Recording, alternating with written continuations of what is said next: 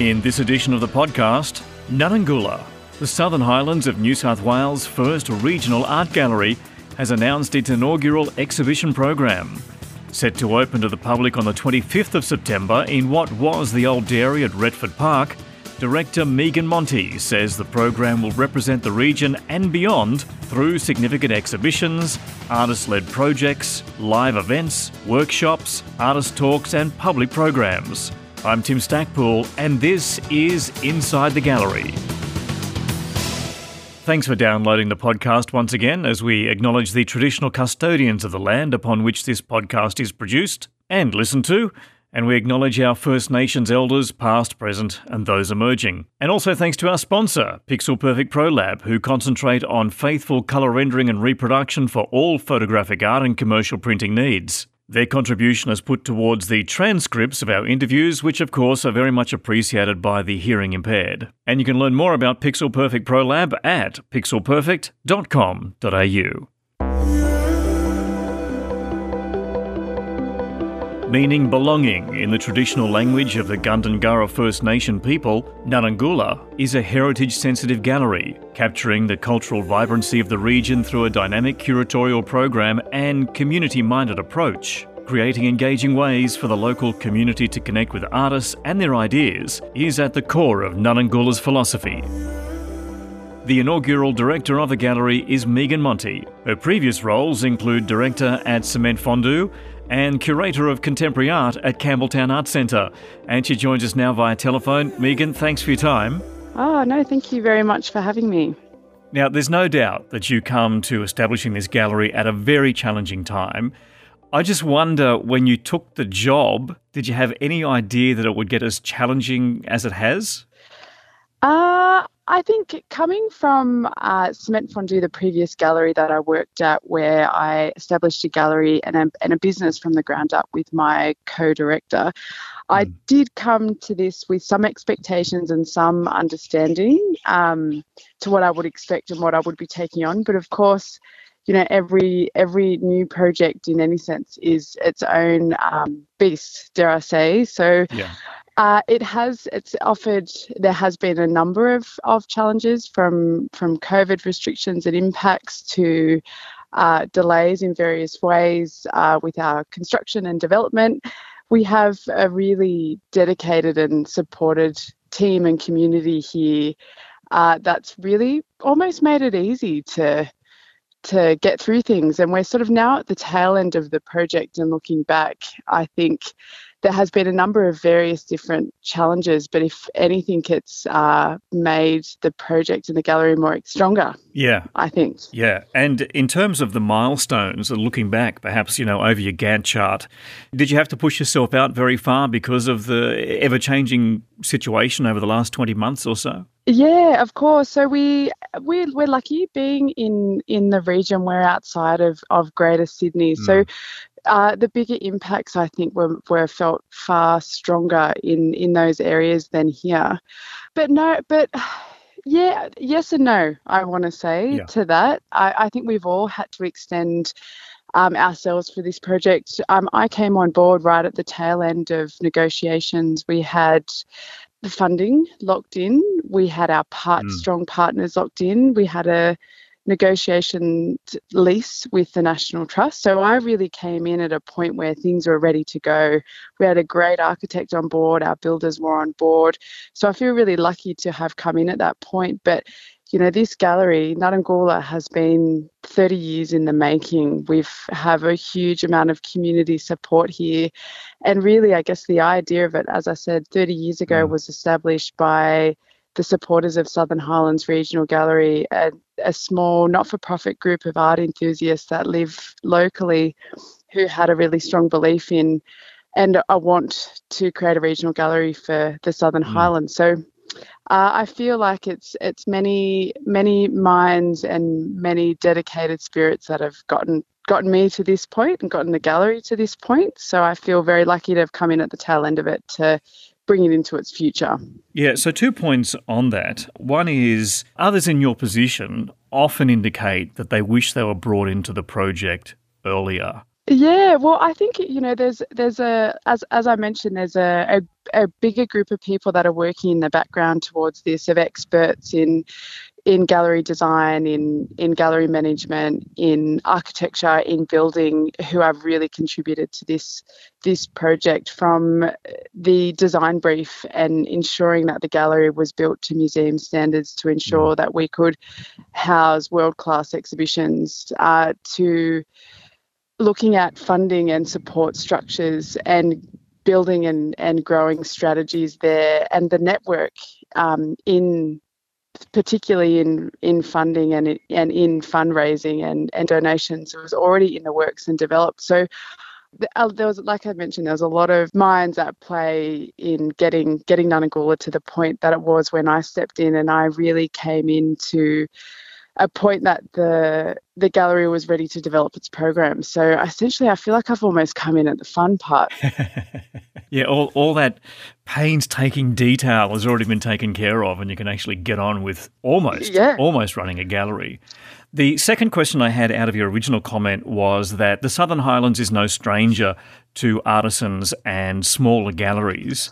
Is there any sense that the smaller galleries that have been running for, like you say, 30 years or so, is there any resentment there that now you have come in and perhaps taken some of the market away?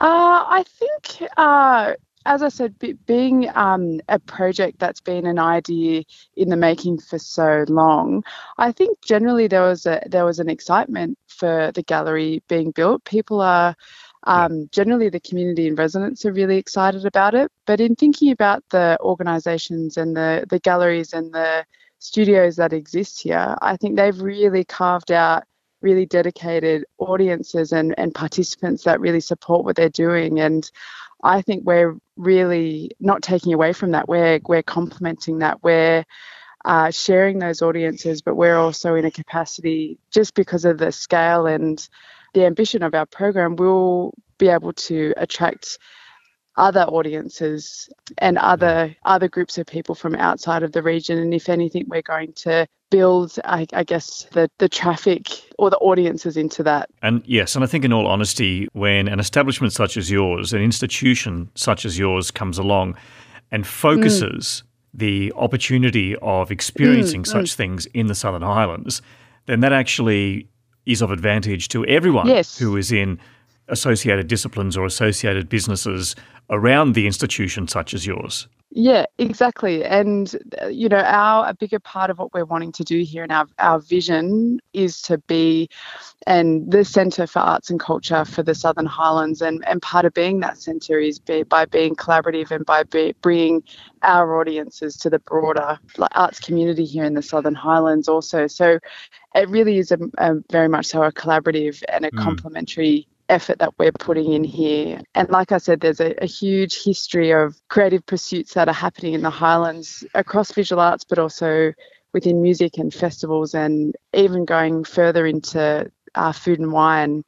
There's a big interest here from the community. There's a craving for culture, and the Southern Highlands do it really well. And, I think Nunnagoula is really going to add another offering for people to take up, whether that's local residents or visitors coming through. Now, before we get into the nuts and bolts of the gallery and what might be coming up, some people listening are probably very aware of your history, say with the Campbelltown Arts Centre a little while ago.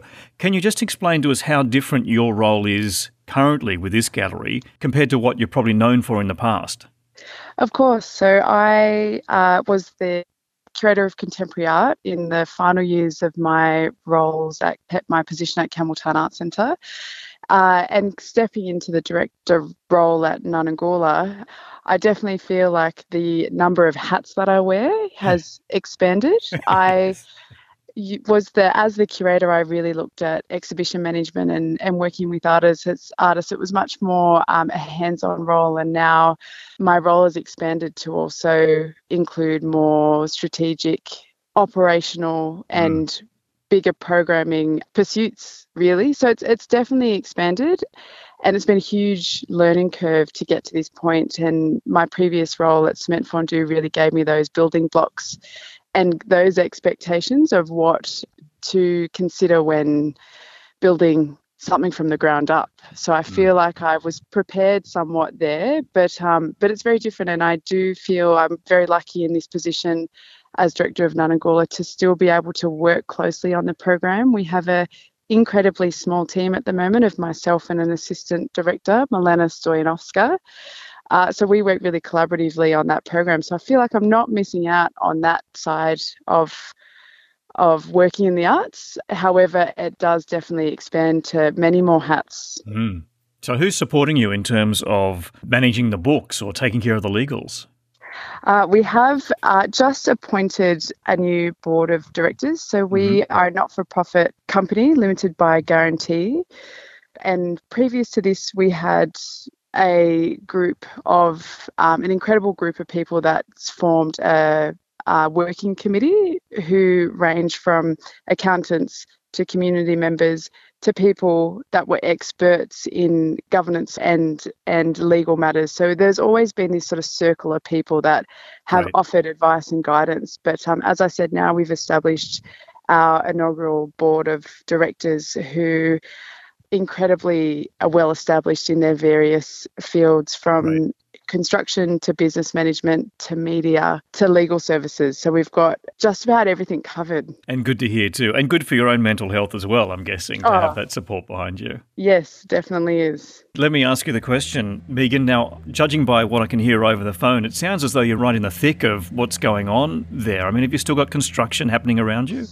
Yes, we do. So at the moment, I'm sitting in the grounds of Retford Park, actually next to an emu enclosure currently, whilst we're at the tail end of construction. So we have at the moment the final seal of the road happening, and our landscapers in planting pretty furiously all around the property at Nunangola. And do you reckon you're going to open? The press release says September 25. Is that still on the cards? Yes, we're tracking to open it on the 25th of September. Of course, this is pending any upcoming COVID restrictions and current lockdowns. However, the construction is due to finish in the coming weeks, and we are ready to install artworks as soon as we're able to. Okay, so before we get into the exhibitions that are coming up, can you paint a picture for us a little bit about the history, how you got to this point, who did you design, all that sort of stuff? Of course. So we are located in Retford Park, a property of the National Trust New South Wales. We're located in the dairy, and we have repurposed the dairy building to become a state-of-the-art regional galleries. Architects, TZG, Tonkins Zulaka Greer, and our builders are Richard Crooks Construction. So they have been working pretty tirelessly to get to this point. But what is quite beautiful about the building, they've been really sensitive to the heritage, which was a requirement for us to be able to utilise that building with the National Trust. And there's some incredible features that they've retained. Essentially, they've put a new box within an old box, if I can describe it that way. But they want to, I guess, look at as a guiding principle, and they're really wanting visitors to be able to interpret the space as it originally was used for. So as I mentioned, it was a functioning dairy for a number of years. And when you do walk into the space, there's nods to that history. So there's some original LED lighting switches. There's also the incredible rendered walls that you can see the various different layers of paints and the transitions it's had over the various years. In the central gallery space, which is our Gallery 3 that we're calling it, that was actually where the hay was kept upstairs on a second level, and we still got the original hatch in the ceiling where the hay will drop down into these trolleys, and it would be pulleyed into two separate spaces, which is our Gallery 2 and 4, to feed the cows as they were getting milked. And what we've done to sort of retain that narrative, we've got these beautiful brass plates where the trolleys would have moved up and down to feed the cows. So there's these nods to the history there and the nods to the use. The designers were really looking at how we could complement the space, how we could merge sort of old and new together without it clashing, and they've done a really beautiful job there. So In addition to our dairy building and that repurposed building, we also have an entry pavilion, which is a purpose-built new structure on the site. And that's our entry, that's our front entryway, and we've dedicated to artworks. We have a dedicated education space and an outdoor education space and an office for our small and dedicated team to work from. So it's a pleasure to work here and be in the space. And we're, as I mentioned, surrounded by the grounds of Retford Park. So we're looking to become as the centre of arts and culture in the region, but we're also really excited to collaborate with Retford Park to really create a precinct here. They do incredible programs and incredible events here as it is, and we're excited to combine our forces essentially and be a destination for people in the Highlands. Yeah, dealing with the National Trust, you raised that a couple of times. Were there any particular compromises, I'll put it that way, that you had to consider because it is a listed location? Yeah, of course. So retaining the heritage of the building is first and foremost a priority. And there was a lot of negotiations between our architects and our builders and the experts at the National Trust in Conservation and Heritage who worked tirelessly to get various different plans through.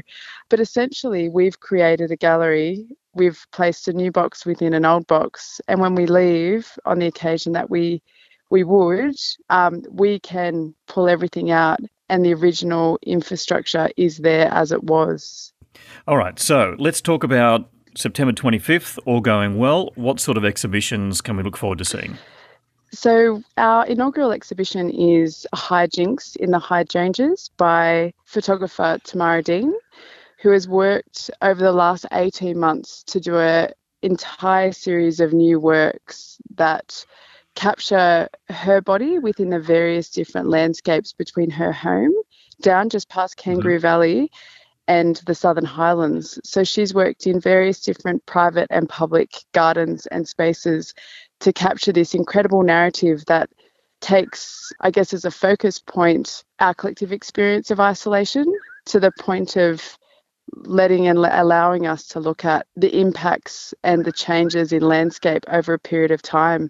So you essentially see the shift of the landscape within seasons, and you can really see the colour changes, the pattern, the flowers coming into bloom, especially around springtime, and the really sort of cold bitterness of winter that you feel down here. She's really captured the energy of the seasons throughout her photographs. I've often thought that compared to Sydney or Melbourne or even Brisbane, we don't necessarily feel the season so much, but when you hit the Southern Highlands of New South Wales, that's especially in autumn, you really do see the season turn. You see the leaves turn. It's a vast contrast in the Southern Highlands compared to the more temperate, I guess, coastal cities. It is. And she's really, really captured that. And previously, Tamara's really known well for capturing multiple bodies in often sometimes peculiar or spectacular situations. And in this case, and for Hijinks in the Hydrangeas, she's used herself. So she's really challenged herself. She's really had to shift the way she works to be responsive to the climate that we find ourselves in at the moment. So it's a beautiful exhibition to step into. There's incredible narratives that can be pulled and threaded throughout the works, but also it's really accessible for our audiences. People stepping in are going to recognise gardens. They're going to recognise those public spaces, especially Retford Park. Tamara did a number of photo shoots here. So I think there's a nice way that we're connecting with our audiences locally through this exhibition. Excellent. Now, you have various spaces, though. Is Tamara's exhibition the only one that's going to launch? So Tamara is within our gallery spaces. We're also going to launch our inaugural entry pavilion commission project that engages an Indigenous artist to create a site-specific work that will welcome our visitors into the space. It's also a collaborative opportunity for that artist to work with our Indigenous community. Also, and our inaugural artist is Megan Cope. And beyond your launch exhibitions, looking at your website, the timetable is full. What can we expect after your launch exhibitions? We go straight into the Dingo project that was curated by local acclaimed curator John Mundine, who has invited 15 Indigenous artists to create works that look at dingoes in the region. Mm-hmm. We have a solo exhibition and a partnership exhibition with the National Art School called Goya's Dog, and that's with John Olsen, a celebrated local artist. We then step into a new commission project with Abdul Abdullah and Abdul Rahman Abdullah, and we've actually paired them with their art heroes, which is their words, Tracy Moffat. We then move into Ken Doan and Rosie Deacon, which will be an exhibition that will capture the hearts of young people and children, bursting with colour and full of immersive experiences, play and costume. And then we wrap up the year with Macquarie Galleries, looking at a particular period from 1939 to 62, including over 70 works from that period of artists who are represented by the Macquarie Galleries. Yes, now I was going to ask about that. Why is there such a focus? Why have you decided Macquarie Galleries there?